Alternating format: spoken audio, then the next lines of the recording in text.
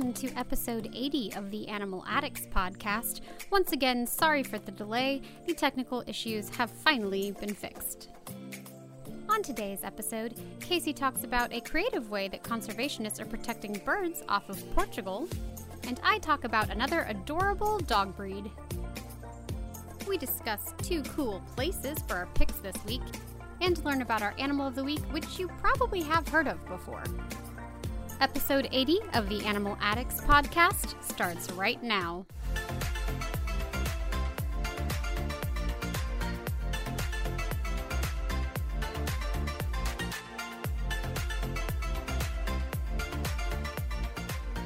Hello and welcome to episode 80 of the Animal Addicts podcast. Again, as always, we're your hosts, Allie. And Casey. And today we're going to talk about a whole new batch of exciting animals. And first, before we catch up, we do apologize. Life has been a bit crazy here, and this is delayed. And we did record this, and it was terrible. And we have to now re-record this. So this is our second time doing this episode. So, yay. Anyway, good news is it's been a few weeks, so it'll be and like I'm caffeinated. Great. So, Casey, what have you been up to since last time I saw you, sort of, kind of? Well, for starters, yeah, I got a cute axolotl shirt. You did, and it's cute. I like his little face. Like, a little It's so smile. cute. It's cute. Yeah. My older sister wants an axolotl, but I keep telling her she can't have one in California. They're really cute. Yes, they are. Can you get a permit to get one? No. Oh, okay. Like, you would have to be, like, a wildlife education center or other zoological facility to have them. But in other news, I have updates on my plants. Okay. And updates on the updates that we talked about last time. Great. Yes, things have changed. Okay, yeah. Yes. So the fly trap is alive. Okay. And well. All right. It has a new trap growing. And it's caught something, but I was away when it caught something. Okay. But yeah, so it's... Do you watch it catch things? Sometimes I stumble up when I'm out watering. I see it catch it. Mm-hmm. But that's very rare. Okay. And I also have 3 other carnivorous plants. 2 sundews, and those are the ones that have these very long, thin leaves, and there's dewdrops all over them. And the dew is what gets the insects stuck, and then over time it will curl and release digestive enzymes. Ew, so they're alive and they get digested alive, basically? No, they probably die from the goo first. Oh, that's good. Okay. Yeah. I have one indoor. That one is doing very well. And it has a flower growing, but I think it's going to get smothered again because it had a previous flower growth, but then new leaves smothered that one, and it looks like that is happening again. Oh, dear. But it got a lot more leaves since I last, because I was away for a few days. Mm-hmm. And it catches the flies that are in my bedroom, which makes me happy. That part's nice. Yes, it is. But every few weeks, I'll give it like a piece of dried mealworm to feed it. Oh, okay. Yeah, and it's in its little kind of semi-automated planter where I can see where the water level's at, and I add water like once a week. That's nice. Yeah, and the light adjusts with it as it grows. Do you think I could keep a plant alive if I use one of those? Probably. We should try. We should try as an experiment. Season 3. We're going to try as an experiment. Allie tries to keep a plant alive. How much are those automatic water things? Because I have no money right now. 40, I think. Oh, maybe not. Okay. Yeah. All right. Anyway, continue. Yeah. It was a successful Kickstarter. Okay. And they've got something else they're starting now. But anyways, the other plant I have is called a American pitcher plant. So basically, it looks like a pitcher. It doesn't close itself. Basically, what happens is an insect crawls towards the opening, which is at the top. And around the leaf in the opening, it's slippery. And when insects get too far in, they fall. Okay, wait. A pitcher of like lemonade? Yeah. Or like a picture? No, frame? like a lemonade. Okay. I was very confused. I was like, that doesn't sound like a picture at all. But okay, a pitcher. Okay. Yeah, pitcher. Okay, gotcha. Yeah. I've never seen it catch anything. I'm assuming it does. Every now and then I give it a dead mealworm. Okay. But yeah. But eventually I'm going to have to transplant them into a bigger pot because they are getting big. Okay. And there's currently a deal on this website where it's buy 2, get 1 free on their sundews. I'm probably going to get it. And get more of these? Yes. Oh and then I have my own little carnivorous bog garden in a pot. I'm very happy. All the flies will tell the other flies, avoid the terrifying. Those are the Badlands over there. Yep. They're really cool. I love them. I was never a plant person, but these bring me joy. I would be a plant person if I could not kill them. I'm surprised you killed the succulent. I know. I killed an air plant. It's like impossible to kill, and I killed it. Oh my gosh. I did have a philodendron for the longest time because our family friend, who's very into plants and keeps all plants alive, was like, you can't kill this. And I'm like, I want to bet. And it lived. It lived. I think it's at my parents' house. I don't know if it's still alive, but it was at my parents' house for a while. But I can't keep them alive. I kill all plants. I would love to have plants. They're so nice to have, but I kill them all. Yeah. Oh, and my sundew that's outside, it's almost fully bloomed, and it has pretty purple flowers. That's pretty. Yes. And what's cool about them is, I'm pretty sure this is probably with all carnivorous plants, I would bet, but they have very tall flowers, significantly taller than the leaves, so they don't catch the pollinators. Oh, yeah. I guess you would need that. Yep. That would suck. Mm-hmm. All right, well, there you go. That's how plants have to sustainably source their stuff. All right, well, I didn't have a lot to talk about. I was just apologizing for, first of all, everything was delayed when we first recorded this, like 2 or 3 weeks ago. And now, obviously, it's delayed more because we're having technical issues, and I'm not rich, and I can't afford to buy new things. And then the backup solution that I thought I would have was not a solution. So we finally got things working, so sound should be better now. And also, my personal life is just a shit show. So it's just been a disaster left and right. There you go. And now this happened forever ago, but what I was going to talk about is that I went to the Women's March, which I think was like a solid month ago now. Yeah. And I saw some doggies there, and it was nice. So, and I got to pet one, and he was really cute because you're like listening to the speakers, which was not set up very well. But anyway, so you're listening to them, and the dog's like sitting there and obviously just got tired, and it's like, I'm just laying down at this point, so I had to be careful, like not step on him or like hit him with a sign. Also, with this thing like Women's March and like Planned Parenthood and all those groups being there, you don't have to bring your own sign, man. I stayed up making a sign the night before, and I was up late. Also, I made a sign that like only musical theater people will really get, but whatever, it's fine. And anyway, but they had them, and they were like cute, so I still have some in my trunk. Oh. So, yeah, if you want. I remember a critique I saw online when I did the science march a few years ago was that if you're a STEM major, you will get the jokes and it's clever and funny, but a lot of them doesn't make sense to the common person. Right. That's how a lot of things are, though. Yeah. Well, the thing I did was already like a sentiment that they say constantly with this kind of movement, but mine's just a musical theater way of it that only people who know ragtime will get. And of course, none of my friends went with me, and nobody got it. So it was an interesting situation. Also, it was sketch because it wasn't promoted very well, first of all, but none of my friends could go, so I wound up going alone, which isn't the end of the world, except for when you're walking, you have to park far away from the event, so then you're walking, and it's not like you can kind of blend in because you have a sign. Oh my god. So I'm like, oh god, I'm gonna get like harassed by somebody. Luckily, I saw like after like I walked like a block or two, I saw a couple, and I was like, okay, I'm gonna run up and like be with them. It's like just being a woman in general in life. You never want to be walking alone anyway, so I'm always like, find a couple, find a family, and like walk next to them. That's me if ever I go hiking alone. So I was like, okay, there's a couple here. That's something I could never do. I know they're going. Do what? Hike alone. No, you're not supposed to do that anyway. I know. It's just a safety issue in general, because if you get bit by a snake, like, you know, or whatever, you break your ankle, like, you're not supposed to do it alone anyway. People argue all the time about this. I'm like, I get it. I get the getting away from, like, nature. That's just the risk you're taking, though, is that you might die. Yeah. But, one of my friends was almost planning on going to Yellowstone alone with just her dogs. Oh, yeah, no, that I would not do. Yeah, no. Dogs I'd feel better about, but they still can't go get help. Yeah. So, like, you're... And I know her dogs is like, they ain't no help. Yeah, no, a lot of dogs, you're going to probably have to bail them out of something, and also, like, they're not going to... I mean, some dogs are smart, and they will go get help, but, like, not very likely. Anyway, and then there was a story a while back, and the dog hurt his foot, and it was, like, a freaking, like... It wasn't a mastiff, but it was a big-ass dog. And the rescue team had to go up and get that, like, cart thing. And, like, not the cart, but it has, like, a wheel and it's, like, a stretcher. Yeah, I know what you're talking about. Yeah, and they had to haul this massive dog down. And the owner was, like, staying with the dog because he didn't want to leave it. So, luckily, some other passerby saw it and then went down and told them they had to go up with the search and rescue team and haul this dog out because it hurt its foot. Anyway, I digress. But anyway, so it was a little scary, like, going on my own, like, at first. Then I, like, jumped in with them. And then after... Also, it was my first time doing anything big like that since I've been, like, dealing with this disaster.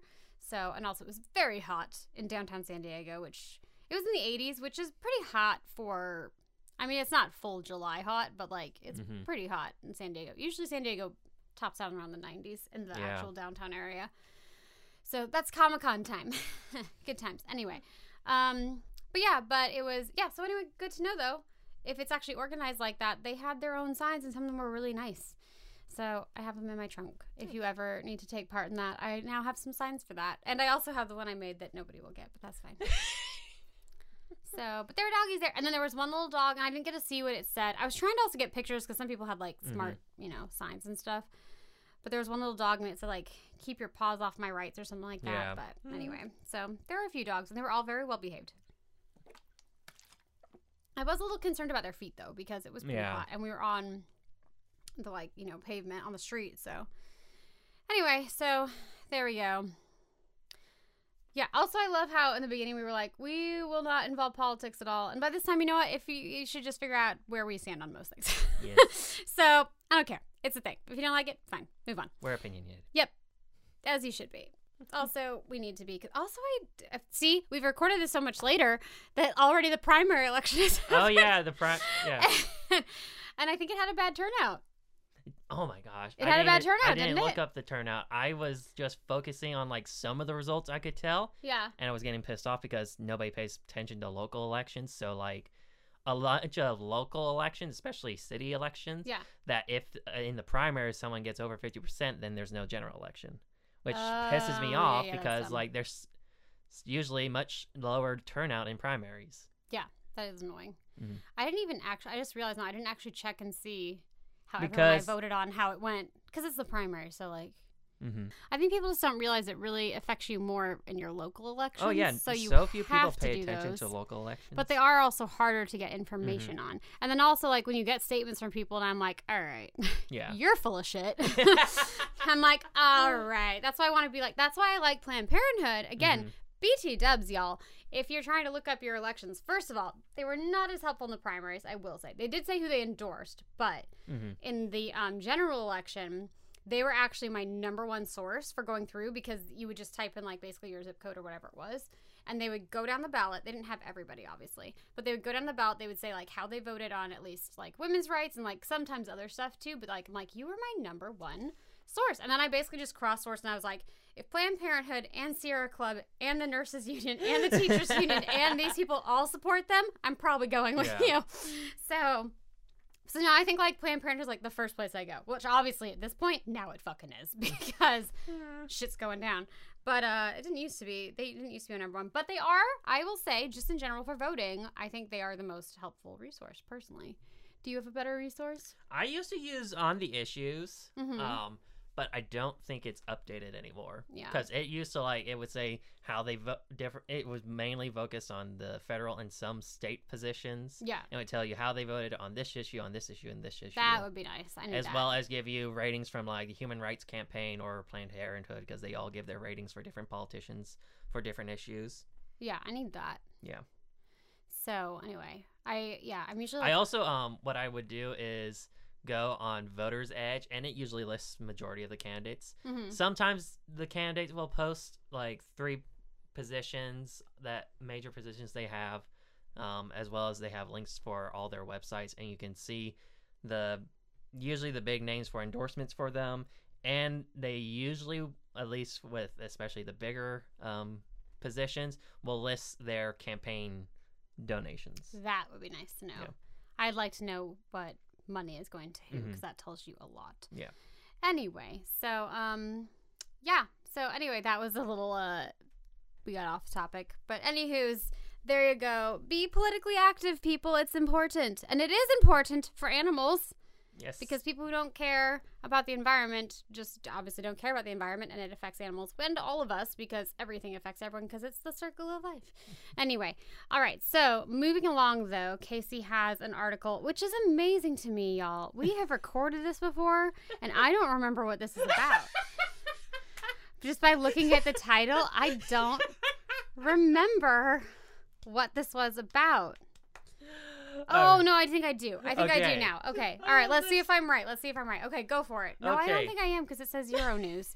Anyway, continue. Let's see. Okay. So one major problem with at least the ocean is the fishing industry as it relates to seabirds, because often they will get entangled in fishing line, especially long line, which is a form of fishing where they just stretch out literally miles of fishing line with hooks all along. And it attracts fish, catch fish, and then seabirds will come by, see the fish go down, they get entangled in the nets and drown and die. So I did forget what this was about, but now it sounds familiar. So continue on. Okay. So, and the fishermen also don't like this because then it damages their equipment, they lose fish, and it messes up operations. Costs them money too. So in Portugal, there's this group of conservationists that are making these things called scary birds, which is kind of like a kite, and it's in the shape of a bird. And the purpose of this is to resemble a predator to scare away birds. And that way birds will not come by the fishing lines and they don't end up getting entangled in the fishing nets or get hooked. This is get hooked. Is that where that comes from? I guess that's where that comes from, huh? I would assume like so. You get hooked on something, it's like you're being fished. Why did that just occur to me now? How long have I been on this earth? Anyway, I remember this conversation now because I told you about the plastic owls, and you've never seen them. Yeah, I've never seen One of my neighbors has them. Oh, really? Yeah, I was walking in the neighborhood, and I was like, oh, hey, there's one of those owls. And then they do have them at the park. Next time I go to the park, I'm going to find where it is. I think it's over by the flamingos or something. I'm going to find it and be like, Casey, go look at that. That makes sense because I remember they had a problem with their, I think it was the Caribbean flamingos. Their chicks were getting picked off by owls. Yeah, so I think it is over there. It's by the graders. I'm pretty sure it's on that fence. I think. I'll have to go. Next time I go, I'll have to look and update you. Right. But anyway, do continue now that I remember where we are. But yeah, that's the project. So in Portugal, they're using these scary birds, and it literally just looks like the silhouette of a bird, and so it looks like a large aerial predator that's just hovering right around above the water near the fishing line, and it scares away the birds. And it benefits fishermen because now they don't get their equipment damaged and lose fish. And it's helping endangered species because there's actually quite a few of seabirds over in Europe that are endangered. And so this will help prevent them from getting killed by the fishing industry. Good. Yep. And another problem that sea conservationists are working on is ghost nets. And basically that is fishing equipment that gets drifted at sea and falls to the bottom of the ocean or out into the ocean, and trying to remove that. And so they've developed this robot called Iris. And it's like a little drone. It has these little claw arms that allows it to pick up the net and pull it up to the surface. Oh, that's cool. But the ocean is a very big place. So what area is this thing patrolling? Usually more coastal areas where there's more major fishing.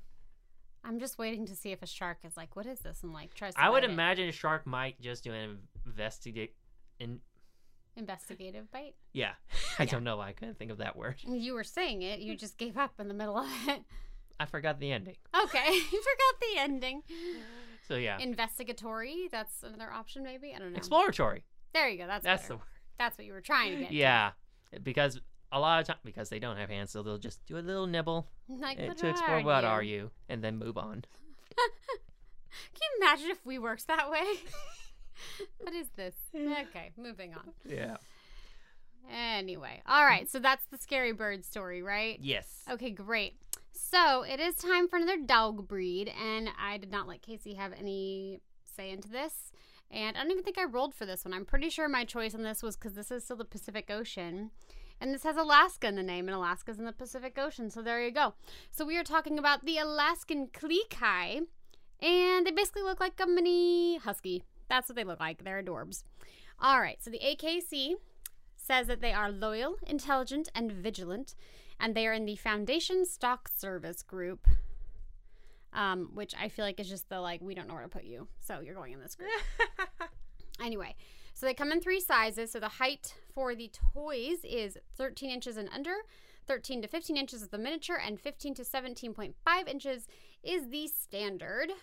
I can't read. 6 to 12 pounds is the toy, 10 to 18 pounds for the miniature, and 16 to 25 pounds for the standard.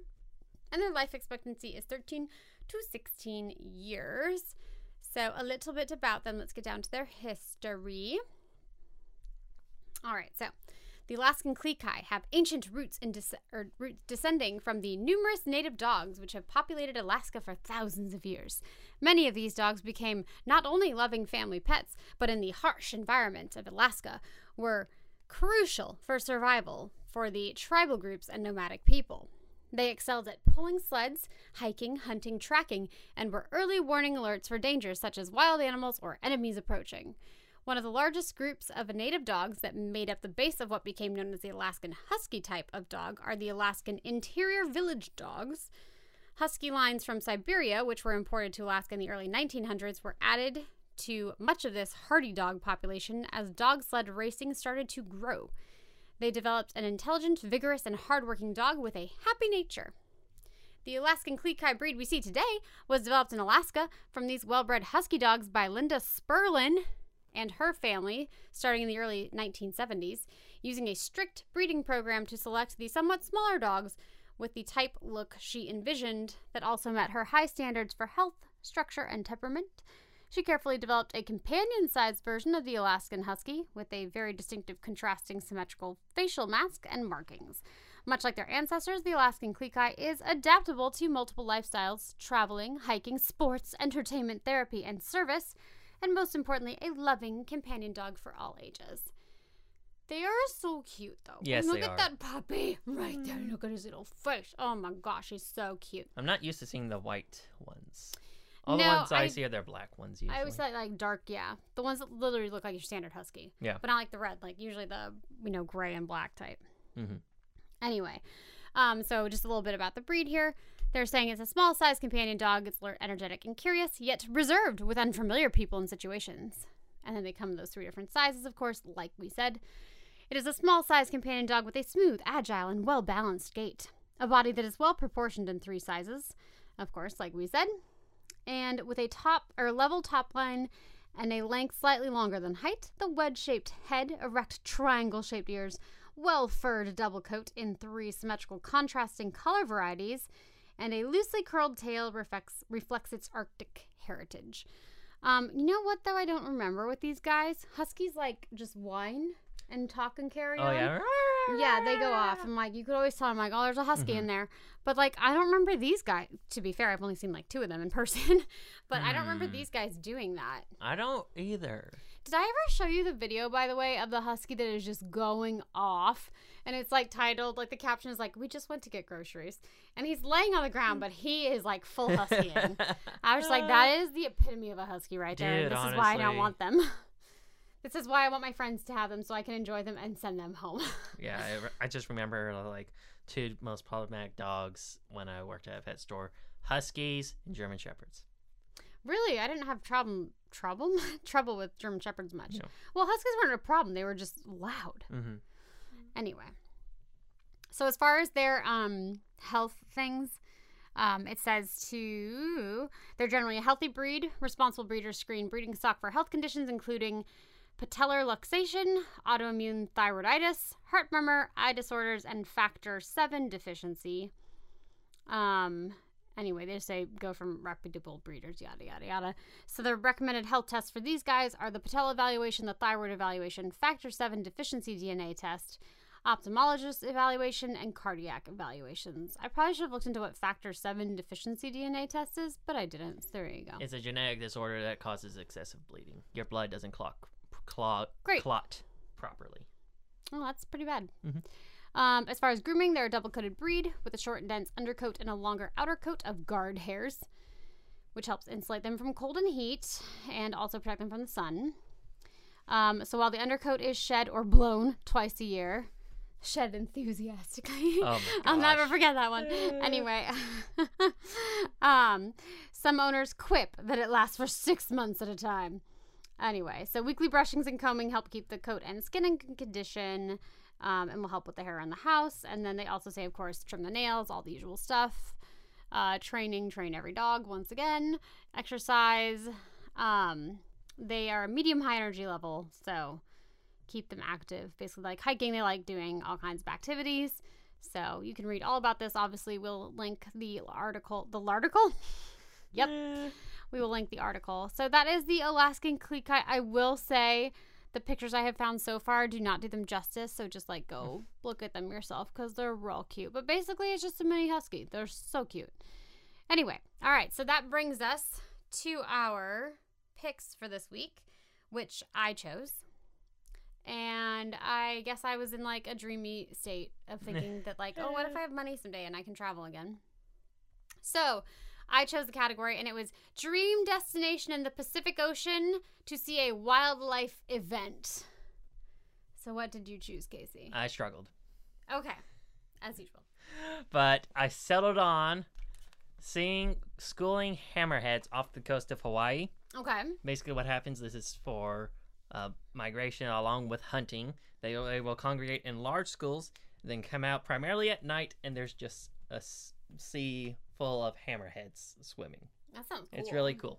There's also a bunch of other smaller sharks because they also gather for safety because there's bigger fish and sharks out in the sea that they have to safety in numbers to protect themselves. Yep. But yeah, that I remember first ever seeing that on Blue Planet, the old one. And I was like, I want to see that so badly.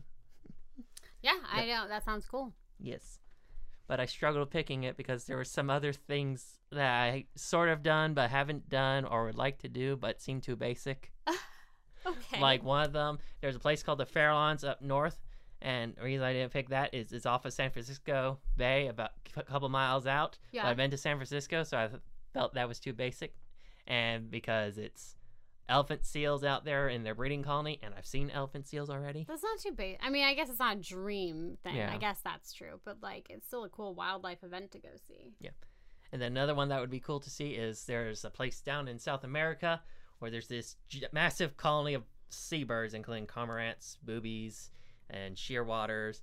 And they go there for nesting, and when they take off to go fishing for the chicks, it takes a full hour for the whole area to get emptied. That is crazy. Mm-hmm. All right, well, that sounds cool. Do you want to see this? Oh, excuse me. Why?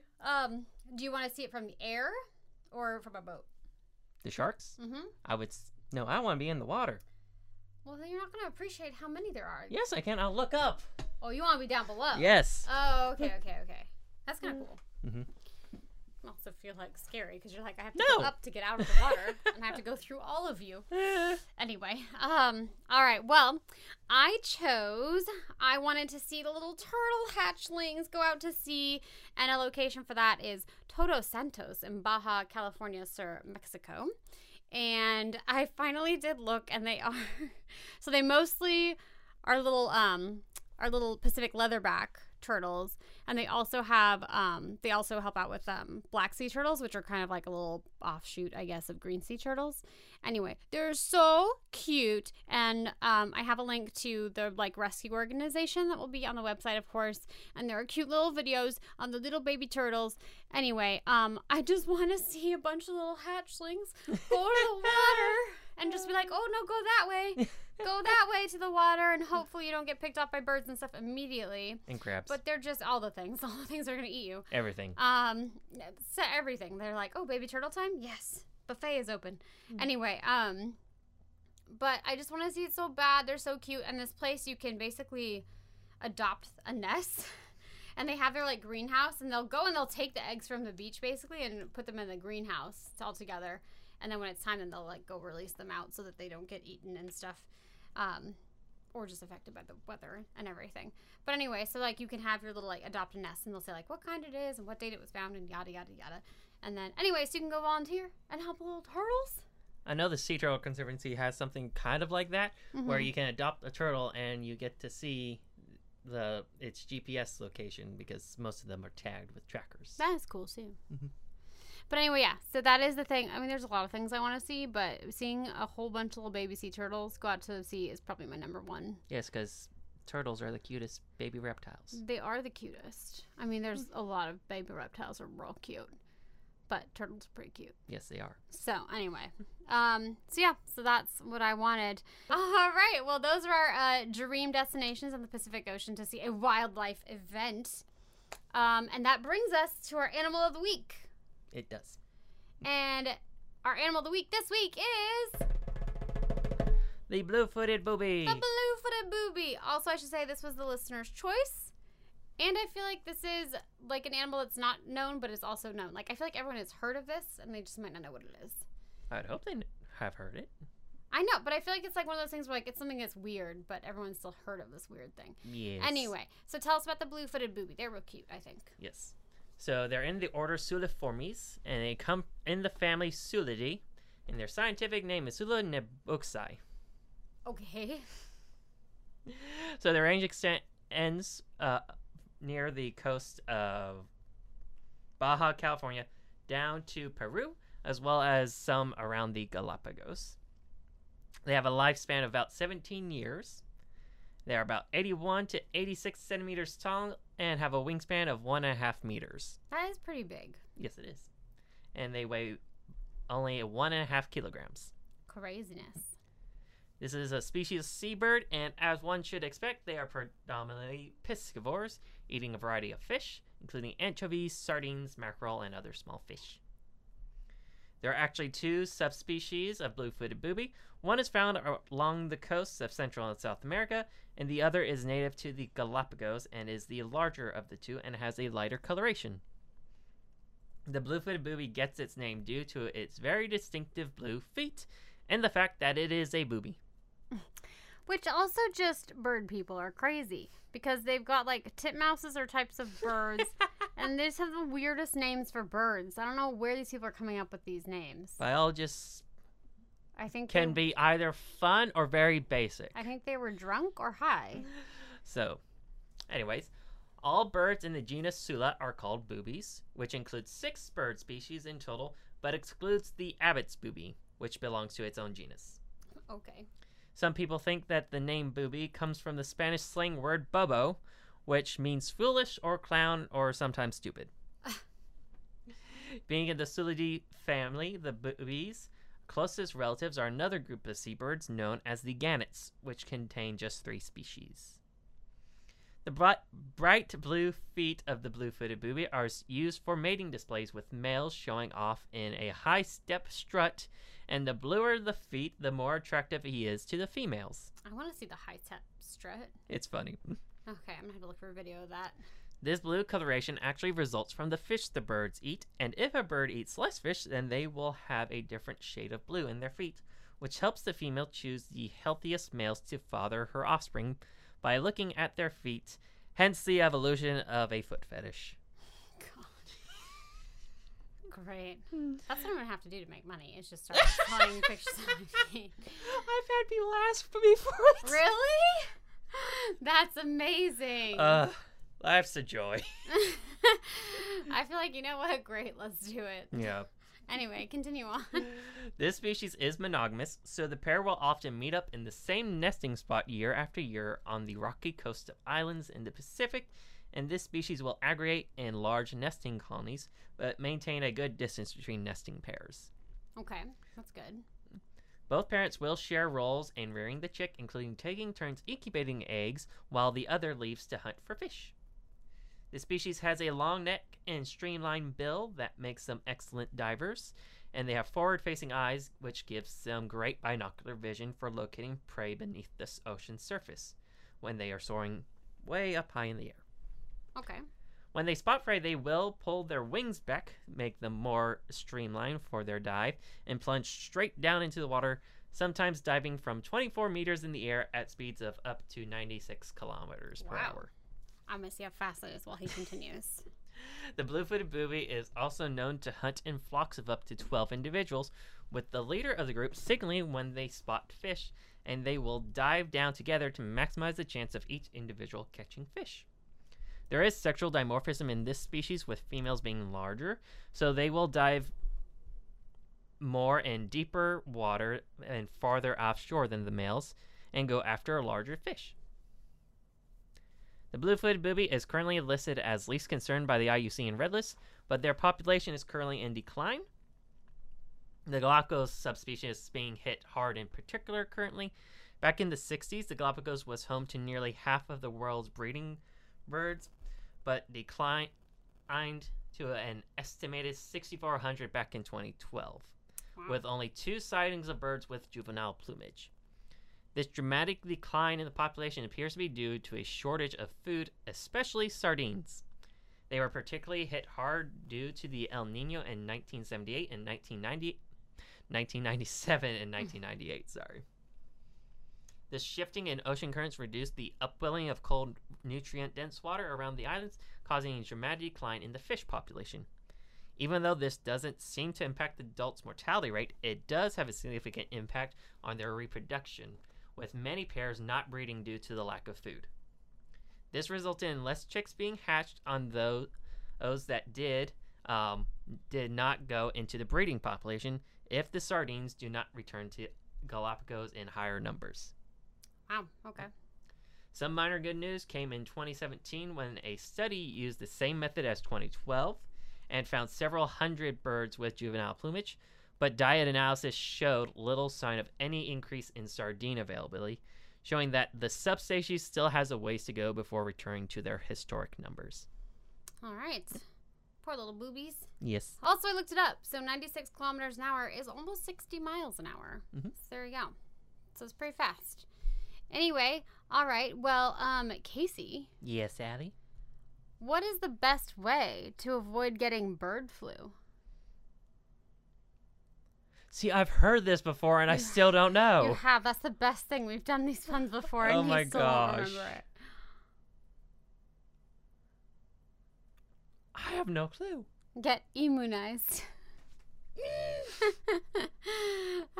It's the best thing about having to do all this again. We still don't know. Speaking of still not knowing, next we have the challenge. So, people, we have done this before, and I guarantee you I'm still going to fail this thing. I've had this exact test because we just decided we did not have the kind of time to have to come up with whole new challenges, since our challenges are trivia type based. And so there we go. We're going to do this again. And I don't think I recorded how well I did last time, but I doubt I'll do much better. Okay. I think I did better than my usual stuff. Yeah. But it still wasn't great. I normally do 10 minutes, right? I think so. Okay. Because that's what's on my phone. Great. Anyway, so this is some turtle trivia. Because initially, when we this was recorded near the time that it was World Turtle Day. Yeah.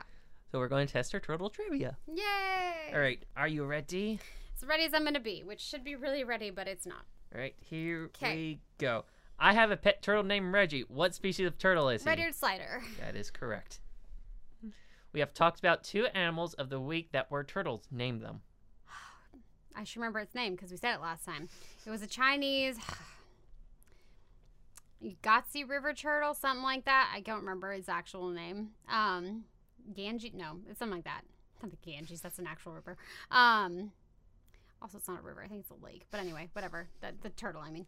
Moving on. And then we've talked about, as the animal of the week was the leatherback. Yes, that one's correct. That one is correct. True or false? The thing that distinguishes turtles from tortoises is that turtles live in water while tortoises are terrestrial. Okay, so this one I know the answer to because I do remember this from last time. False. That is correct. Alrighty. The turtle shell is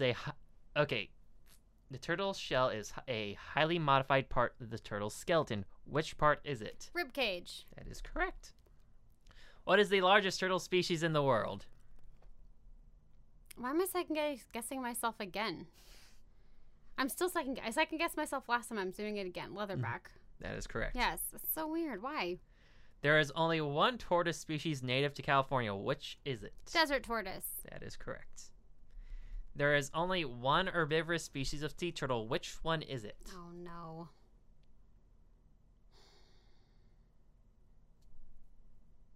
I'm going to say the green sea turtle.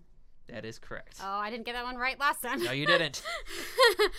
Despite its large size, the leatherback sea turtle has a very nutrient-poor diet that consists mainly of what? I think I got this one wrong last time. Mm-hmm. I'm just going to say algae. That is incorrect. Okay. Got it wrong again. See? We don't learn. Many turtles will go into a state of inactivity for extended periods of time, no. similar to how some bear species do. And turtles, what is this called? Yeah, I definitely don't remember this. I'm just going to say hibernation because I don't remember what it's called. That's not correct. Mm-hmm. How did the green sea turtle get its name? Because of green blood. That's no, fat. It's fat. When they had to cut into it, it was fat. Yes, that's correct. Green blood. There actually are animals with green blood, though. It's crazy. The two largest tortoise species are found on islands. This is a phenomenon in evolutionary biology called what? It's something gigantism. Insular gigantism? That is correct. Yay, I didn't get that one right last time. Nope. I got like a half point, I think. Yeah. Yeah. Many turtle species are threatened by extinction. What is it about the turtles that makes them vulnerable to these kinds of threats? Okay, so I got this like a half point last time too because I said the temperature situation that affects the sex so they can't reproduce. So there's definitely something else. And do I remember what the something else was? No. What makes them... What was the question again? What is it about turtles that makes them particularly vulnerable to these kinds of threats? Okay, so I'm still sticking with my the temperature thing. But isn't it that they mature later? So basically they can't reach the age of sexual maturity before they die. That is correct. Okay, great. Yeah. Slow lifestyle or slow metabolism. Okay. Really. They are very slow to mature. Okay. Because they go through life very slowly. All right, so let's see. My pet turtle's named Reggie, and he is a red-eared slider. Mm-hmm. The two turtles that were animals of the week was the leatherback sea turtle and the Yangtze giant softshell turtle. Oh, I didn't say softshell this time. I was like, you gave me like half a point last time. Yeah, I didn't say softshell. Right. Okay, yeah. And the thing that distinguishes turtles from tortoises is that they live in water while tortoises are terrestrial. That is false.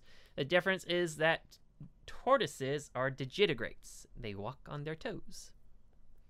Okay. And turtles are plantigrades and walk on their feet. So we're plantigrades. Yes, we are. Unless you're dancing on points in ballet. But then you're not walking. Yep. And the turtle shell is a high modified rib cage. That is correct. The largest turtle species in the world is the leatherback sea turtle. You got that correct. The only tortoise in California is the desert tortoise. And the only herbivorous sea turtle is the green sea turtle. Despite its large size, the leatherback sea turtle has very nutrient-poor diet that consists mainly of sea jellies. Oh, yeah. Dang it. Many turtle species will go into a state of inactivity, which is called brumation. Brumation, yeah. This is going to be my new myrmecophagus. I'm impressed you still remember that. Yeah. I'm never going to forget it now. All right. Green sea turtle did get its name from its green fat. And the two largest species are found on islands, and this is due to a concept known as insular gigantism, where small species, when they're on islands, get huge. But then also they have the opposite of that, where some species get small. Yes, that's insular dwarfism. So weird. That's what are traditionally large animals get small on islands. It just goes either way. Yeah. It's just whatever you normally are, you're going to be the opposite on an island, apparently. Great. Which is how you get tiny foxes on Catalina. Yeah, I want to go see them. Mm-hmm. All right, so what was my total score this time? Let's see. You only missed 2.5. So, math. Fascinating math time. I can do integrative calculus, but I can't do this math in my head. It's fine. Well, how many questions was it? 12. I forgot how many I got right. It's okay. I'll let you do 9.5 points is what you got correct. Okay. That's a 79%. Okay. I moved up because I think last time I was at like a 70 or something like that. So anyway, that's amazing. Great. Well, you would think we'd know it because we did it last time. So, but we don't. It's okay. All right, well, that brings us to the end of episode 80 again. As always, we're your hosts, Allie. And Casey. And we will catch you on the next episode of the Animal Addicts Podcast.